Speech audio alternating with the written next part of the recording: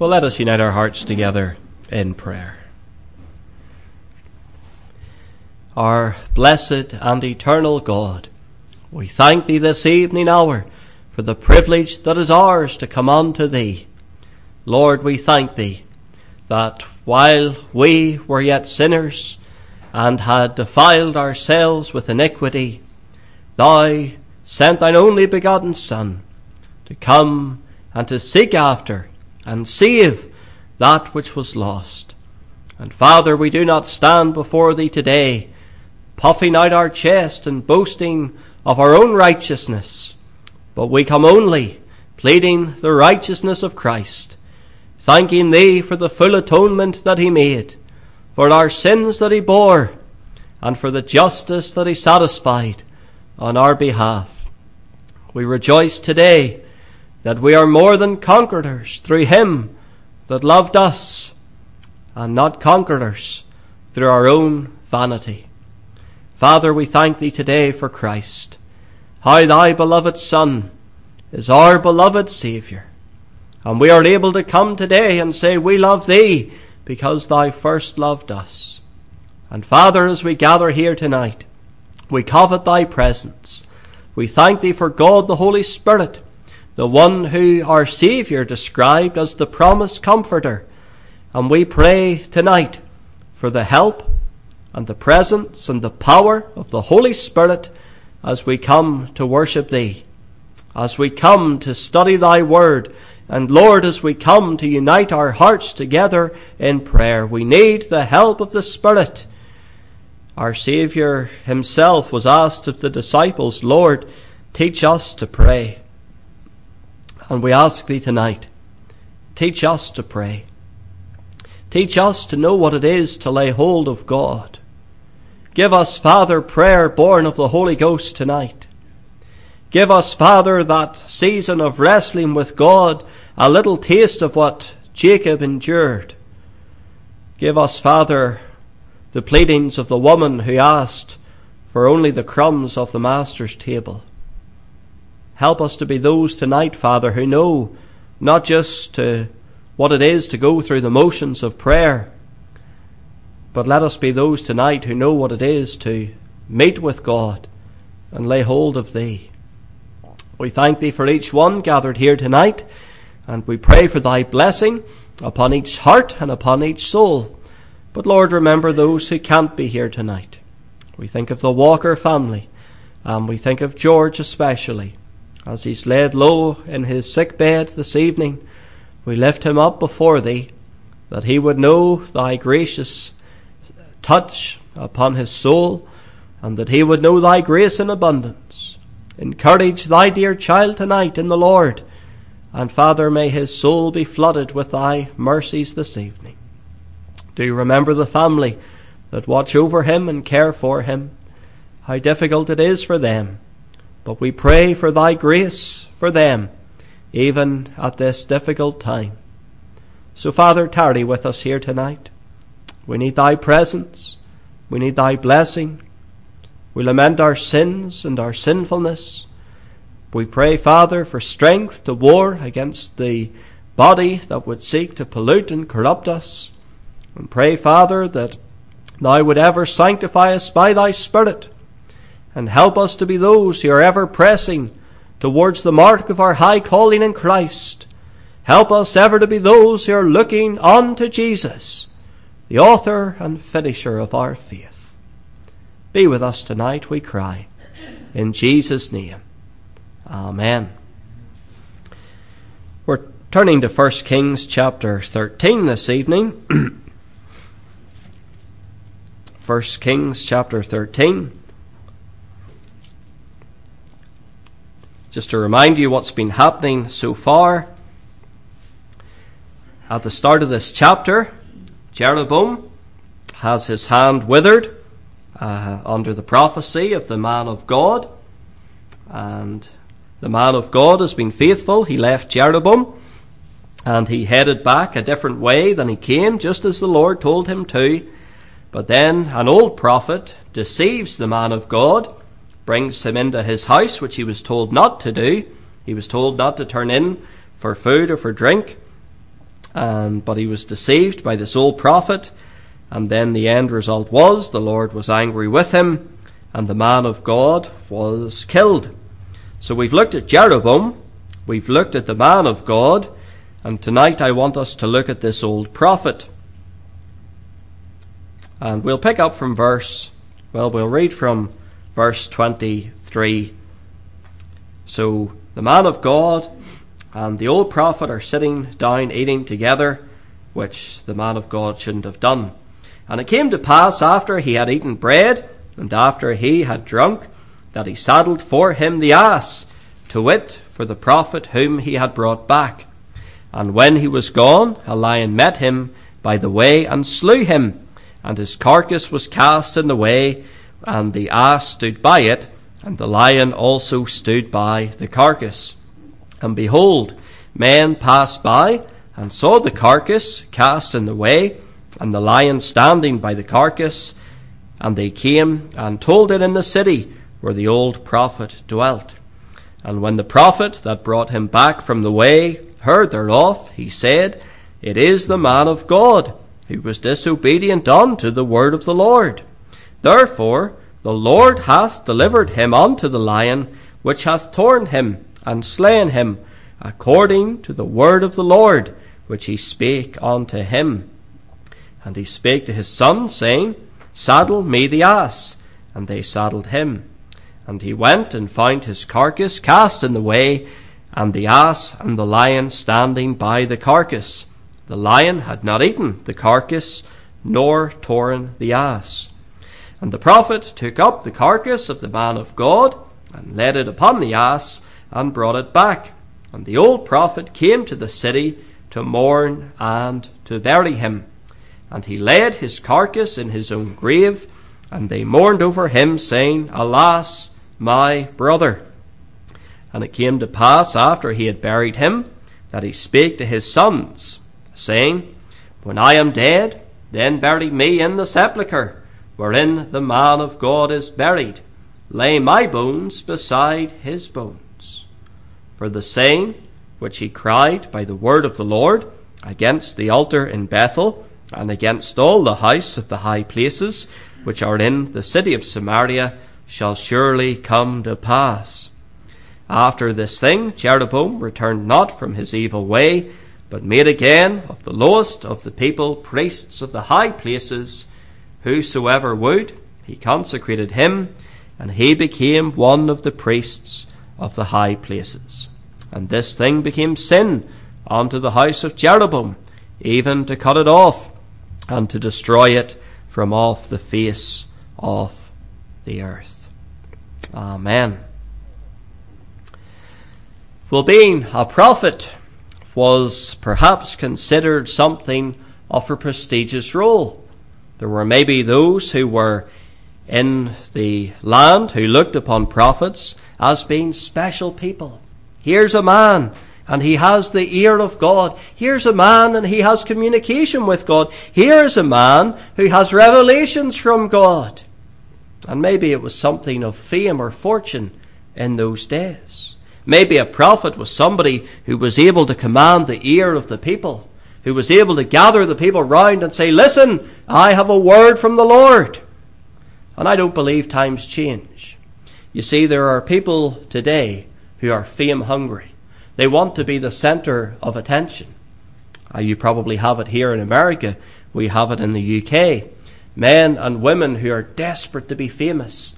They apply for television shows. They go and hang out where celebrities hang out in case they need a friend and they can be with them on the front of the tabloid papers. There's people who are desperate for fame, and I'm sure it was no different in the days of this old prophet. If you're a prophet, you will be elevated in front of the people. You will be revered and respected. Being a prophet was only considered a favourable role if the people liked what they heard. If the people didn't like what they heard, then suddenly the fame and any fortune that came with it did you no good. We think of Elijah. He prophesied against Ahab, and Ahab didn't like it one bit. Ahab made Elijah a marked man. Nor did Ahab like the prophecy of Micaiah, Why not? Because Ahab and Micaiah did not tell Ahab what he wanted to hear. Ahab had to make his own prophets to get men who would tell him what he wanted to hear. Jeremiah the prophet certainly didn't receive any special treatment. He was put in the stocks for prophesying what the king and what people did not want to hear. He was then imprisoned in a dungeon and then carried off to Egypt. Now, Jeremiah could have got out of this. He could have told the people what they wanted to hear. I take back what I said before. Let me tell you what you want to hear. And then they would have made him rich. They would have made him popular if he tickled their ears. We move into the New Testament to learn about the last prophet of the Old Testament, which was John the Baptist. And John the Baptist, he preached, and King Herod didn't like it. So King Herod had him arrested. And his wife didn't like John's preaching either, so she arranged for Herod to have him beheaded. So if you're a man of God, preaching the word of God, the natural heart of man does not like it. Because the Bible tells us that our hearts are deceitful and wicked and corrupt. A natural man does not like being told the truth of God's word. So the prophet of God is never going to win followers to himself, because his message is offensive to natural man. His message goes against their lifestyle of worldliness and carnality. His message condemns sinful behavior, and his message directs men to repentance of sin and reunion with God. And natural man does not want that. Natural man loves his sin. Natural man loves his worldliness. Natural man does not want God. He wants to do things his own way. And times have not changed, dear friends. It was the same in the second generation. Abel brought a sacrifice to God, which he was commanded to do, and it was accepted. Cain brought the sacrifice that he wanted to bring, and God did not accept it. And from then, dear friend, man has been doing that which is right in his own eyes, and not listening to God. That's why God has to raise up prophets and preachers to bring his word. Sadly, false prophets existed in the land of Samaria. Why were they there? Why were there such things as false prophets in Samaria? Maybe they wanted to be famous. Maybe he got paid good money. You tell the king what he wants to hear and he'll give you a good wage out of it. Maybe they wanted power over the people. But such false prophets, men who did not have true revelations from God, sadly did not know God. That means that they were not converted. They were not born again. They hadn't experienced that regenerating power in their own lives whereby their love of sin went away and the love for God came into their hearts. Because if these men were truly converted, they would not want to be false prophets. Because a man who knows the truth, a man who has experienced the truth, will not want to go against God. He'll want to go for God. And he'll not want to make up lies that he's received a revelation from God. He wouldn't dare be so foolish. So such false prophets, we have to say, they don't know God. A false prophet does not know God, because a false prophet is not converted. A false prophet has no inspiration from God, despite the claims that he makes. A false prophet has desires for his own glory and not the glory of God. He has desires to elevate his own name and build himself a cult following rather than pointing men to God. Look at John the Baptist. Repeatedly, men came to him and said, "Are you the Messiah? Are you the Savior?" And John kept saying, "I'm not the Messiah. I'm not the Savior. I'm not worthy to tie his shoelaces." And on 2 occasions, John the Baptist pointed men to Christ. "Behold the Lamb of God," was the message of John. John could have said, "You know what? I've got a big following here. There's people coming after me. Maybe I should take these followers and get a bit of money off them and get a good house and a nice retirement package." But John didn't do that. He lived in the wilderness. He had locusts and wild honey. John could have milked it for everything that was worth, but he wouldn't do it. Because a true prophet, a true man of God, lives for the glory of God and not himself. Such false prophets, like the one we read of tonight, they promote false worship. That is how we can spot a false prophet. Their desire is not to bring men to worship God and to know him personally and to know him intimately. No, they will promote another form of worship. And such is the case in 1 Kings 13, because we know that Jeroboam was involved in this. He had changed the feast days. He had changed the places where people were to worship. And he had made the low people to be priests before God. And a true prophet ought to say, that's not right.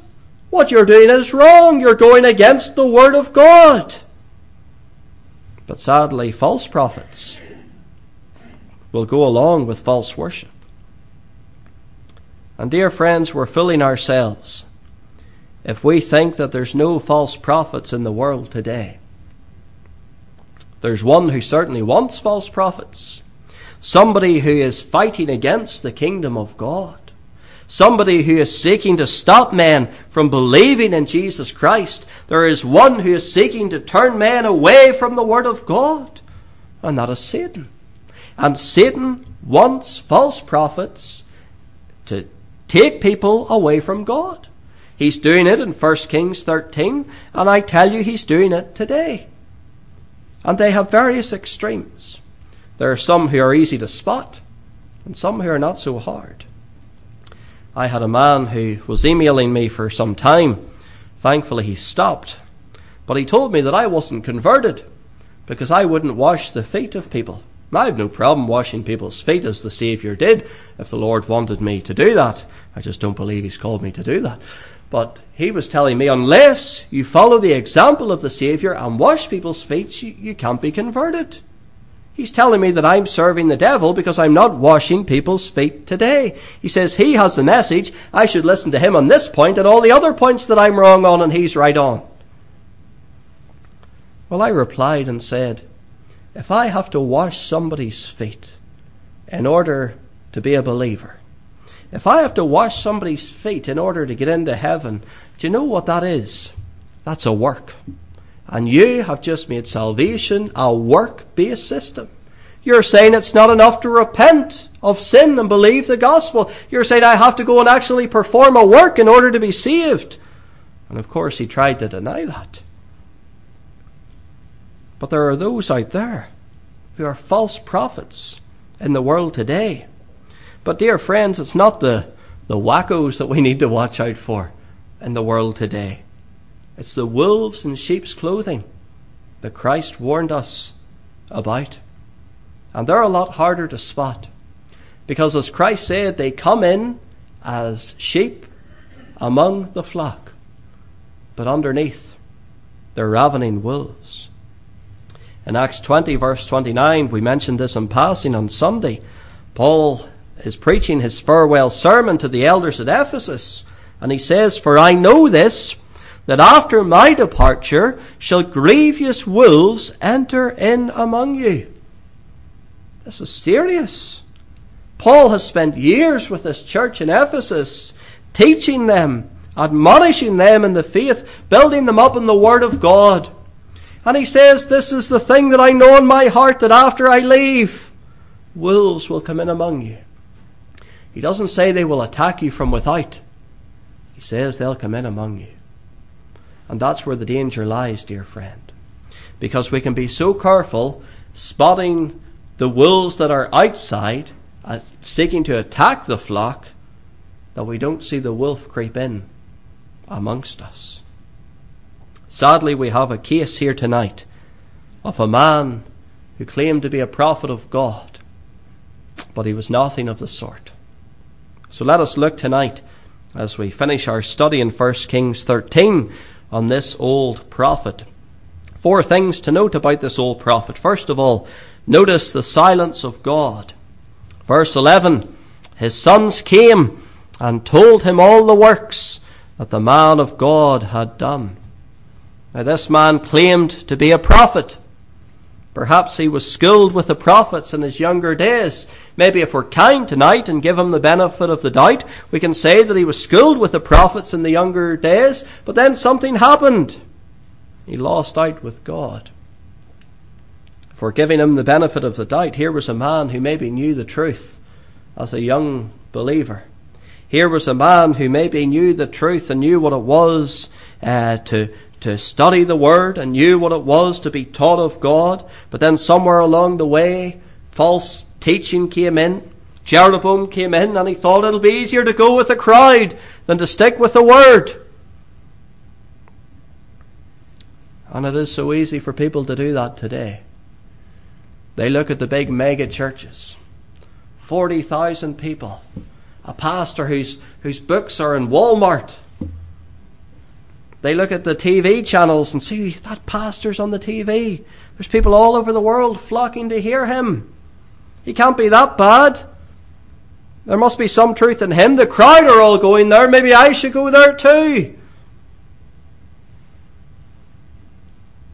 So easy to follow the crowd, but lose out with God. Maybe he was skilled with the prophets in his younger days, or maybe he knew nothing of the Lord from the very beginning. Maybe here's a man who has an interest in religion, but no genuine religion in his heart. There's the silence of God. God isn't speaking to this man. God hasn't raised up this man to go and speak to Jeroboam. He knows nothing about this event. Verse 11, his sons told him. God wasn't speaking to him. His sons had to come and bring the message to him.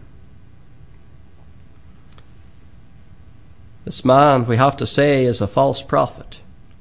If he was a prophet of God, he would have been opposing Jeroboam and speaking against him. The Bible commentator Matthew Henry says, I cannot but call him a false prophet and a bad man. If you turn to 2 Kings 23, 2 Kings 23, verses 16 to 18.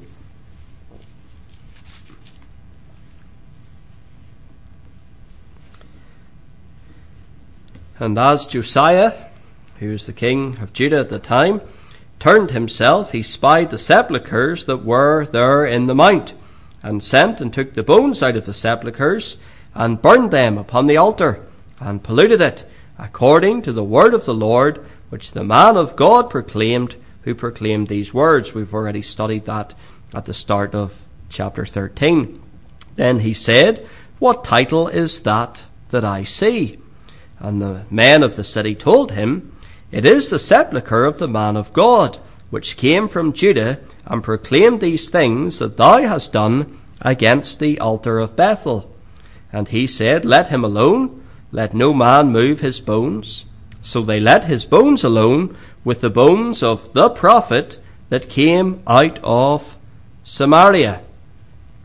So here we have the old man, or the old prophet, buried with the man of God. But notice what he's referred to. He's referred to as the prophet that came out of Samaria. Now, dear friends, if you've read through your Old Testament, you will know there's nothing commendable about the prophets of Samaria. They were not prophets of God. They were false prophets. They were men who were tickling the ears of the king, telling people what they wanted to hear. They were not men who had revelations from God.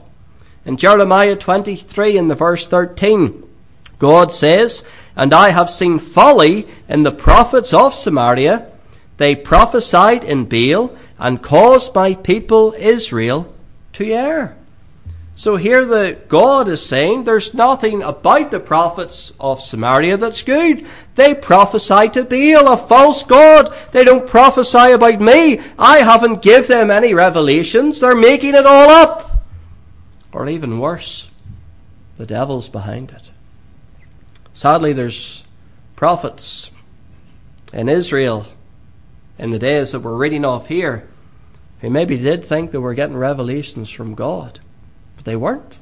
there was another one behind it, and it was the devil. And it's the same in our land today. There are men and women in our land, and they genuinely believe that they can speak in tongues. They genuinely believe that they get visions from God. But there can only be one of two explanations. It's either of the flesh, they're making it up, or it's of the devil. Because these things cannot be of God. Scripture makes that clear. So how can we tell a false prophet in our land? There's a false prophet here in 1 Kings 13. This man didn't have a message from God. Well, we can spot a false prophet in our land because he will not be proclaiming God's message. That is, he will not be presenting the full truth of the gospel. A false prophet in our land will present half-truths. Maybe take something that seems to be true and maybe comforting words to set people at ease and make them feel good about themselves. But he will shy away from declaring the whole counsel of God. Because a true man of God, a true preacher, will make a man aware of his depravity before the holy God. A true preacher will tell men that there's a holy God and we have grieved him by our sin. A true preacher will tell the people today that God is angry with sin and that he's angry with the wicked every day and there's consequences of sin. And it's death and hell and judgment. But how often these truths of Scripture are shied away from today. I heard recently of a preacher who was at a conference, and there were two preachers at the conference, and one preached the whole counsel of God, and another stood up and acted like an entertainer or a joker. And both the men were standing at the door, and there's one young lady came up and shook the hand of the man who preached the whole counsel of God and walked past. And then she said to the other pastor, "I love how you made me feel here today. I leave here today having never laughed so hard. I leave here today feeling good about myself." Now, people don't come to church to feel bad about themselves. People come to church to hear the word of God. And it's the job of the preacher not to entertain, but to preach the word. Whenever Paul was writing to young Timothy, he was giving him some serious advice as a pastor. And this was it, Timothy, preach the word. We never read in the Bible that the man of God has to be funny, that he has to be amusing, that he has to have people leave feeling good about themselves. No, the job of the man of God is bring the word of God.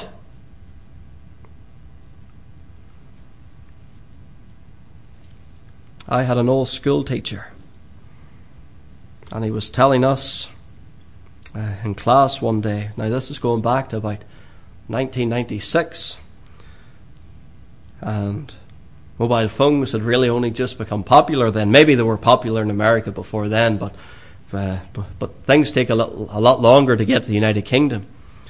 But he says he was standing at a train station in Dublin, and there was a man dressed in his business suit in a big queue of people, and he had his big mobile phone at his ear, and he was talking away as if he was some important person sealing some business deal, and everybody around could hear the conversation that was going on, when all of a sudden the phone rang. The man had only been pretending to be in the phone. That wasn't in the days of call waiting or anything like that. This was in the days when you could store 10 phone numbers on your phone. And the man blushed and walked out of the line. Everybody laughed at him. Well, how sad it is when there's people who are pretending about things that are so serious. Because, dear friend, these are matters of life and death. These are matters of heaven and hell. These are matters that will affect our soul salvation and where we spend eternity, and not just us, but our loved ones and our children. And we can't play around with the word of God. And these men, these false prophets, and that we read of today and that we fear that are in our land, we cannot treat them lightly. These are men who are causing and wreaking havoc in the church. These are men who are leading souls into the flames and fires of hell tonight with a false gospel. all because God is silent to them. This old prophet, God was silent to him. He wasn't talking. But notice, secondly, his subtlety tonight. Verse 18, he says to the man of God, I am a prophet also as thou art. He's finding ground to identify with this prophet. He's claiming that we're equals. You're a prophet, I'm a prophet. Here's common ground for us. If anything, he's claiming superiority. He's older, and as such, he's more senior to the man of God. Therefore, this man of God should be respecting him. So this false prophet, he comes in with subtlety. Matthew Henry, the Bible commentator, says again, false prophets are always the worst enemies to true prophets. And that is what the false prophet will do. He will come in with subtlety. He did it here, we see it, but they do it to us today. We have the Roman Catholic who comes along and says, well, I'm a Christian too. I believe the Bible. I believe in Jesus Christ. I believe in his death and resurrection. And it's very sad to say there's many Roman Catholics that believe more of the Bible than evangelical Protestants do today. But there's Roman Catholics that come along and for much of it they will agree in the same things as we do. But whenever we come to the vital matters of salvation, we see their error. I remember being in England many years ago, doing outreach on the street, and there were Mormons who come over from America to evangelize heathen England, and they were standing on the street, and I walked past, and the man engaged me, and I talked to him and started asking him some questions, and to my amazement he was using all the same terms that I was. I nearly didn't know what to talk to him about. He spoke of being born again. He spoke of believing in grace alone, through faith alone, and Scripture alone. He believed in all these things. And for the first hour of our conversation, we were there a long time, he seemed like a genuine evangelical believer because he was using all the right terminology and he kept coming back to the Bible. And it really perplexed me and confused me until we got onto the subject of Joseph Smith and the Book of Mormon. And he says, oh, well, you need that as well. I said, you don't need that as well. And he says, you do. And it's only whenever we got into the Book of Mormon and Joseph Smith that suddenly all their heresy and all their lies came out. But for the first hour, dear friend, I struggled to find things to differ with that man on. He knew what to say from the Bible. He knew how to be subtle. Well, this prophet, look at verse 18, at what he says about his subtlety. He says, an angel spake unto me by the word of the Lord. Now this sounds really fascinating. It sounds believable. It sounds spectacular. Supernatural event happens. An angel came and spoke to me. As if you can't argue with me. You can't tell me that I'm wrong. An angel came and spoke to me here. An angel's a higher power than you are. So you can't argue about this. And sadly, we see a lot of this today. People saying, I have a special revelation from God. Whenever I was a young believer, I was living in England. There were very few evangelical churches in my area that would preach the whole Word of God. I listened intently to sermon audio and let the Bible speak. But I also turned on the religious channels. In my youthful days, I didn't realise that they allowed heretics on religious channels, but it turns out now that they allow nothing but heretics on religious channels. But I used to watch those men on TV. And how sad it is that nearly, if not all of them, I can't recall perfectly, but nearly, if not all of them, claim to have a special revelation from God. I remember one man, Jesse Duplantis, I think his name was. And I remember him saying one time that as he was preaching, God gave him a revelation about this couple sitting on the front row, about their adultery. And this is sort of how his ministry went on. God gave him a revelation about this and that and the other. Well, dear friend, God doesn't work like that. The Bible is the full revelation that we need. If a man comes and says, I have a special revelation from God, it might sound attractive. It might sound like a supernatural event has occurred with this man, just like the false prophet here, an angel speak unto me. But dear friend, it's not of the Lord. If the Lord has anything to teach you and tell you, it'll come through your word. If we start believing that men need special revelations from God outside of the word, we're devaluing the word of God. We're saying this word is not special enough. I need to get these supernatural experiences like the man on TV if I'm to be a sincere believer. I remember a man in Northern Ireland who went on the radio. He's one of the pastors in a large charismatic church. And he said, unless you can speak in tongues, you're not converted. He went on the radio and he said that. If you cannot speak in tongues, you're not converted. So he immediately says, it doesn't matter what you believe about the Bible. This is me interpreting what he's saying.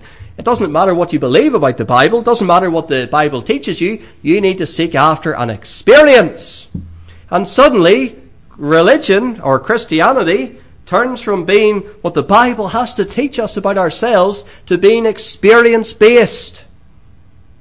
And once you do that, you may as well close your Bible, put it in the cupboard, and go and seek after your experiences. Well, that's what this prophet was doing. He was subtle. He deceived this man of God with his experience. But look at the message in his subtlety. Verse 18, bring him back with thee. This is the message that he claims the angel give him. Bring him back with thee into thine house, that he may eat bread and drink water. Now, that doesn't sound overly sinister or wicked, does it? An angel told me to bring you back to my house so that you can eat bread and drink water. Now, eating and drinking isn't sinful, is it? Well, it's not, unless the Lord directs you otherwise. And the Lord had directed this man of God otherwise. He had told him not to do it. This man of God had a command from the Lord not to turn to the left or the right, not to stop to eat bread, drink water, go into anybody's house. No. But now this old prophet comes along, and he doesn't tell him to go back and bless Jeroboam and all his apostasy. No. He says, an angel says, come and eat and drink water with me. You see, the devil's temptations are small, and they're very, very subtle. Think of the garden. Whenever Satan appeared to Eve, he didn't come as a mighty giant. He didn't come as a lion. He didn't come as a gator. He came as a little serpent. Serpent along the branch of a tree. Nothing scary about that. Whispered in her ear. He didn't bellow at her, didn't intimidate her, no. Just a little whisper in the ear of Eve. And she fell. And then she caused her husband to fall too. Samson. He didn't disclose the secret of his strength to the powerful Philistine army. It wasn't whenever he was slaying 1,000 with the jawbone of an ass that they wore him down and got his secret out of him. No. It was whenever he was in the bedroom with the woman he loved. She got his secret out of him. Ahithophel seemed so loyal to David. Then Absalom comes along. He's younger. He's stronger. He's probably going to be the king one day. Maybe I should just go with him now. See, the devil's temptations are small and subtle. And so it was for this man of God. The old prophet came along with subtle temptations. An angel says, eat, drink, come with me. Dear friend, we can sit and judge this man of God, and we can criticize him and say he shouldn't have done it, and that's right, he shouldn't have done it. But the truth is, it's so easy for you and me to be led astray as well. This is why we need that intimate relationship with God. This is why we need to know the Word of God. This is why we need to be filled with the Spirit day and daily, so that we're not deceived and led astray. One of the things that fascinates me, spend quite a bit of time studying, are the cults. And I was studying recently the Mormons and looking up how they were brought into being. And of course you'll know that Utah is really the Mormon state. I think it is anyway.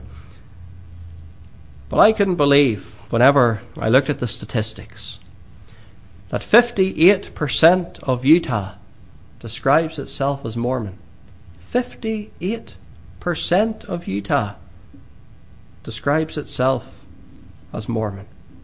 Only 7% class themselves as evangelical believers. Now that's amazing. Whenever you think that the Latter-day Saints, the Church of Mormon, it only began in 1830. In 188 years, the Church of Jesus Christ of Latter-day Saints has grown to 15 million members and 30,000 congregations. If you average that out, that's about 80,000 converts a year. 80,000. And what do they have? What are they using? Well, they come along with the subtlety of the Word of God. But really they have the deceitful book, the Book of Mormon. How sad it is, if that is true. 58% of Utah are lost. 58% of Utah are going to hell. 58% of Utah and 15 million people around the world have been deceived by a false prophet. This ought to be concerning to us, dear friends. The old prophet, we've noticed the silence of God, the subtlety. Notice thirdly here tonight his sinfulness. Verse 11 says, his sons came and told him all the works that the man of God had done. Now, why were his sons there? What were they doing there? Well, if you turn to the end of chapter 12, you'll see. The end of chapter 12, verse 32, and Jeroboam ordained a feast in the 8th month on the 15th day of the month, like unto the feast that is in Judah, and he offered upon the altar, so did he in Bethel, sacrificing unto the calves that he had made, and he placed in Bethel the priests of the high places which he had made. So he offered upon the altar which he had made in Bethel the 15th day of the 8th month, even in the month which he had devised of his own heart, and ordained a feast unto the children of Israel, and he offered upon the altar and burnt incense. So why were his sons there? His sons are there because they are joining in the apostate worship. That's why his sons are there. And the chances are that the apple doesn't fall far from the tree. And this old prophet was probably engaged in this false worship as well. His sinfulness, he was a supporter of the false worship, but his sinfulness, we also see in verse 18, that he lied. Verse 18, he lied unto him. He lied unto the man of God. Now, maybe you're thinking tonight, well, that's not such a bad thing. We all tell a little lie here and there. But dear friends, what you and I call a little sin, God calls an abomination. The 9th commandment is, thou shalt not lie. Thou shalt not bear false witness.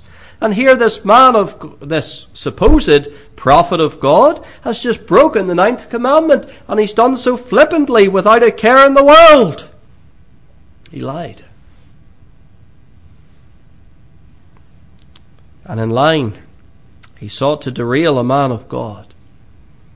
And this is the work of Satan, to cause Christians to stumble. The work of Satan is to do away with the law of God.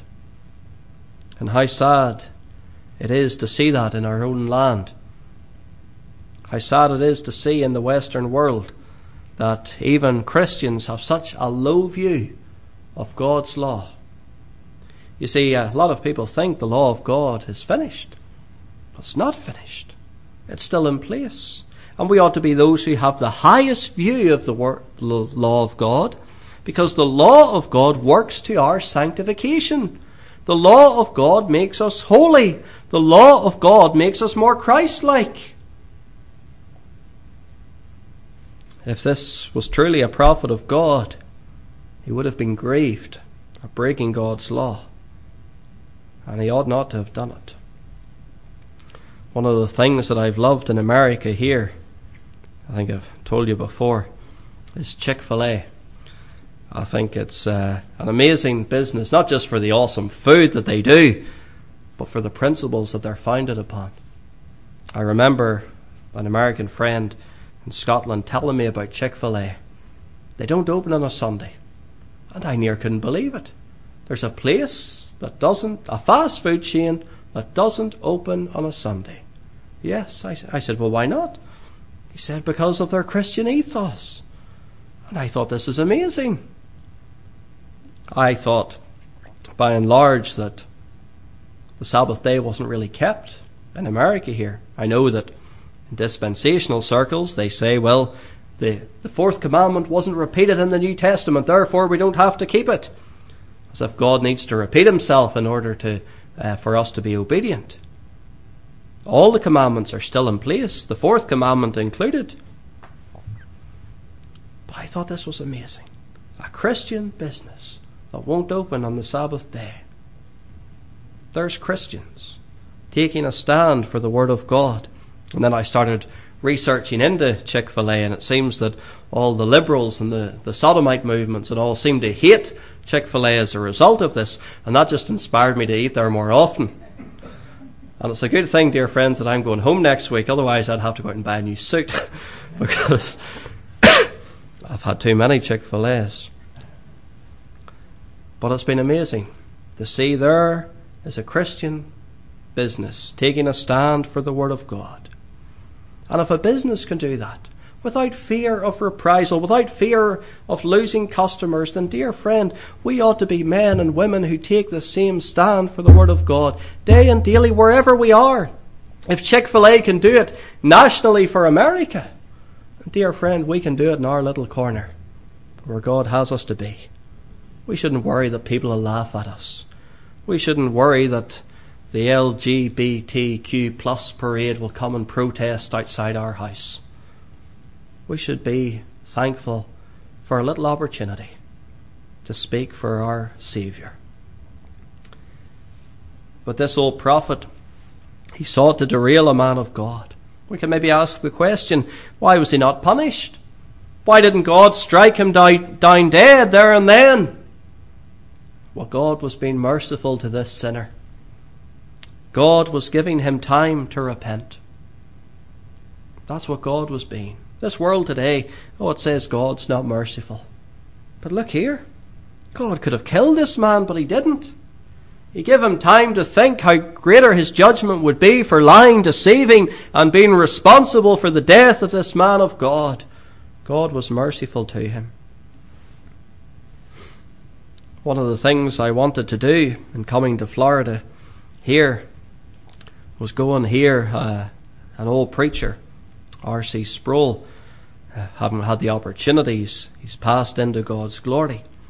But I was listening to him one time and he was asked the question, since God is slow to anger and patient, why, whenever man first sinned, was God's punishment so severe and long-lasting? A terrible question, isn't it? Somebody to ask. If God is slow to anger, patient, why was God's punishment so severe and so long-lasting? Well, R.C. Sproul answered. He says, this creature from the dirt defied the everlasting and holy God. And God said that in the day that ye eat thereof ye shall surely die. And instead of dying that day, he lived another day, was clothed in his nakedness by pure grace. And you're telling me the punishment was too severe? Well, dear friend, we maybe wonder, Why doesn't God cut off the wicked? Why is God so merciful? Why is God so patient? God is giving men grace and time to repent from their sinfulness. Why? Because it's a fearful thing to fall into the hands of a living God. This old prophet, God give him grace to repent and turn from his sin. Which brings me on to my fourth and final point this evening. We thought of the silence of God, the subtlety of the prophet, the sinfulness of the prophet. Now I want you to notice the seeking of the prophet. Verse 31. The prophet says, when I am dead, then bury me in the sepulchre wherein the man of God is buried. Lay my bones beside his bones. Something alarming about this. When I'm dead, bury me with that man that I deceived, whose death I'm responsible for. Bury me with him. Put my bones beside his. He knew there was something different about this prophet, different from him. He thought he was a prophet, but he realizes this is actually a prophet. This is actually a man of God. I don't want my bones destroyed in future days. Maybe there's something more spiritual about it. Maybe he's looking to be associated with this man of God in eternity and says, well, if my bones are with his, then maybe I'll be where he'll be. And there's people who do have those superstitious notions in their hearts, brought up with them. And surely the desire of this man is to be in heaven. That's the desire of all men, to be in heaven. And he thinks, if I'm buried with him. But is this evidence of conversion? Is this evidence of his salvation? All he's asking is to be buried with this man. It doesn't mean he's converted. Remember Balaam. Balaam cried, let me die the death of the righteous, and let my latter end be like his, that is, like Israel's. Balaam blessed the nation of Israel, but Balaam died in his sin. It's the man who went to hell with his eyes wide open. Judas Iscariot kissed the face of Jesus Christ. He returned the 30 pieces of silver. But Judas Iscariot still went to hell. This prophet, he may have had desires to be where the man of God was, in heaven with God. But just because he had those desires doesn't mean they were fulfilled. We see nothing of repentance. The Lord Jesus said in Matthew 7 verse 22, many will say to me in that day, Lord, Lord, have we not prophesied in thy name? And in thy name have cast out devils, and in thy name done many wonderful works. So the Lord Jesus says that there will be those who come to him on the day of judgment saying, Lord, we've done this in your name. We haven't done it in the name of Muhammad. We haven't done it in the name of Caesar or the Pope. We've done it in your name, Lord. We're professing to be your people. And what will the Lord Jesus Christ say to those? And then will I profess unto them, I never knew you. Depart from me, ye that work iniquity. And dear friend, this will be the word that the false prophets hear from the lips of Christ. He doesn't say, well, you've tried your best. He doesn't say you were led a little astray by that man on the TV. No, he said, I never knew ye. And why will he say that? Because they never knew him. They knew something of a form of Christianity. They knew something of the Bible, enough to pass themselves off as genuine believers, but they didn't know Christ. They didn't know him experientially in their heart. They hadn't been born again. They took the name of Christian, but not the person of Christ. How does Christ sum up their work? Ye that work iniquity. But we did this for the poor. We reached out to these people. We filled stadiums.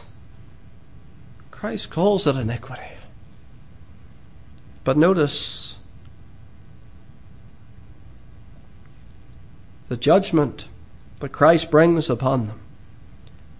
Depart from me.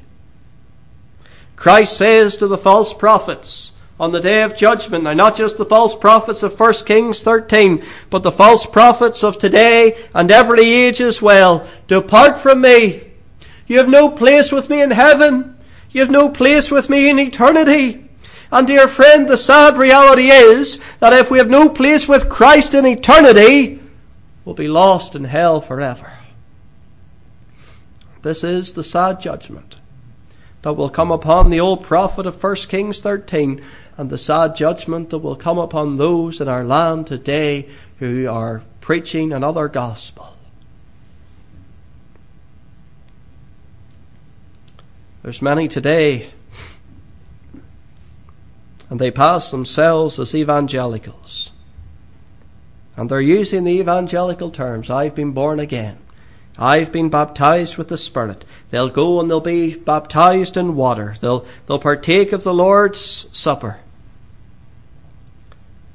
And it's a form of easy believism Christianity. Now, the gospel is not hard. The gospel is simple. Repent and believe are the two fundamental tenets of the gospel.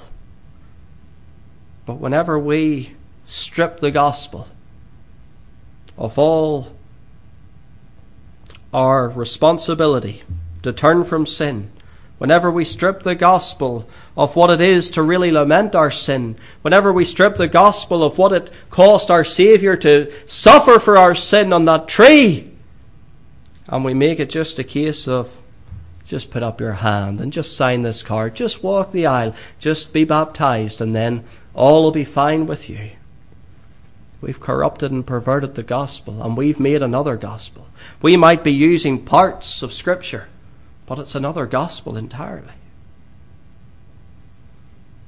No doubt there are some in the world today, and they maybe think this old prophet was a believer. They probably said, well, he was just a poor man who went astray a little. Surely God will be merciful to him. No, this was a false prophet deceiving a man of God. Well, dear friends, today we have to be so careful that we are not deceived by false prophets. They come in amongst us as subtly as this man did, but the end result is destruction and damnation.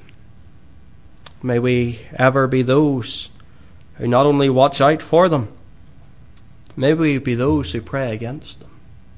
May we be those who pray for the people who are under the influence of these people.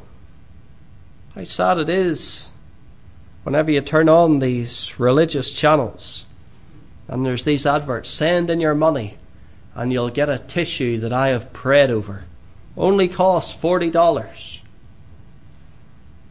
And people do this.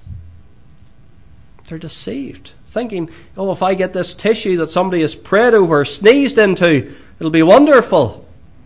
It'll change my life. But it's nothing short of Protestant popery, believing in some relic.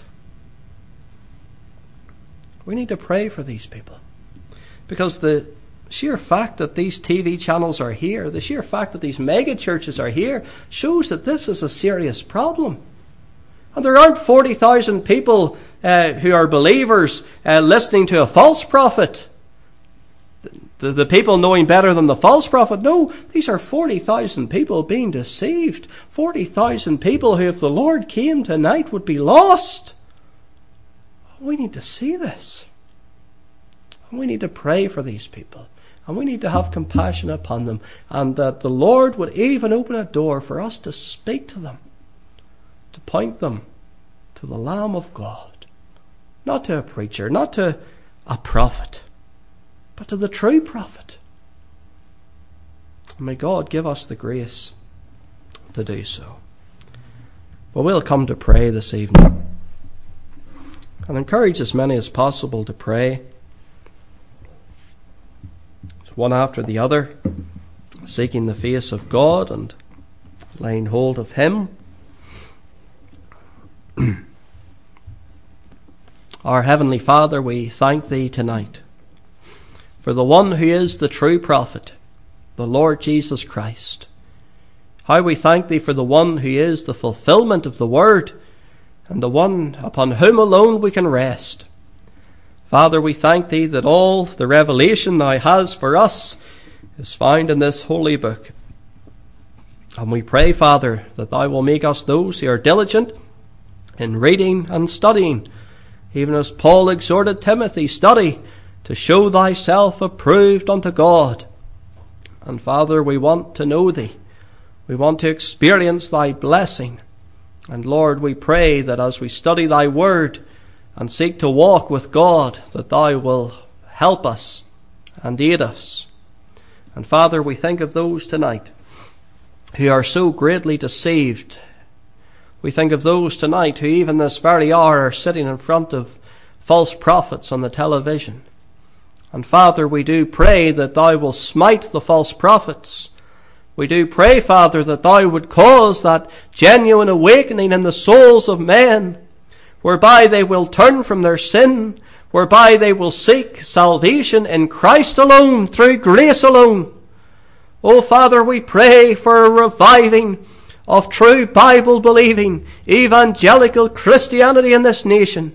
We pray that Orlando will be shook with the gospel. Lord, the hurricanes come and they pass through, and people make preparations for that, but they make no preparation to meet their God. And Lord, we pray that thou will turn this place upside down with the gospel, that thou will cause the word of God to flourish, that thou will cause, Father, there to be a hunger and thirst after thy word again. Lord, may it be that even the Bibles that are in sale in Dollar Tree will be sold out. Such is the demand for people who are seeking to read thy word and to hear the voice of God. Make it, Father, that the places of worship that preach the word are filled to overflowing with men and women seeking after thee. Come, we pray, God. This nation needs thee. Let not evil prevail. Let not man prevail against thee. Let not the devil have his field day in the city of Orlando. But come, we cry, and pour out a blessing. O Lord, help. Remember for the Sabbath day. We need thee. The preacher needs thee. The congregation needs thee. Draw souls in from far and wide to come and hear the word. And God, we pray, may salvation visit this house. Oh, we pray for a breath from heaven. Come and do great things, we ask of thee. Even surprise us, rebuke us in our unbelief, and let us see the Lord mightily at work. We think of how thou came suddenly to Israel, and they penned the words of Psalm 126. When Zion's bondage God turned back, as men that dreamed were we, then filled with laughter was our mouth, our tongue with melody. O God, let us experience that sudden reviving. Come, we pray. In Jesus' name, amen.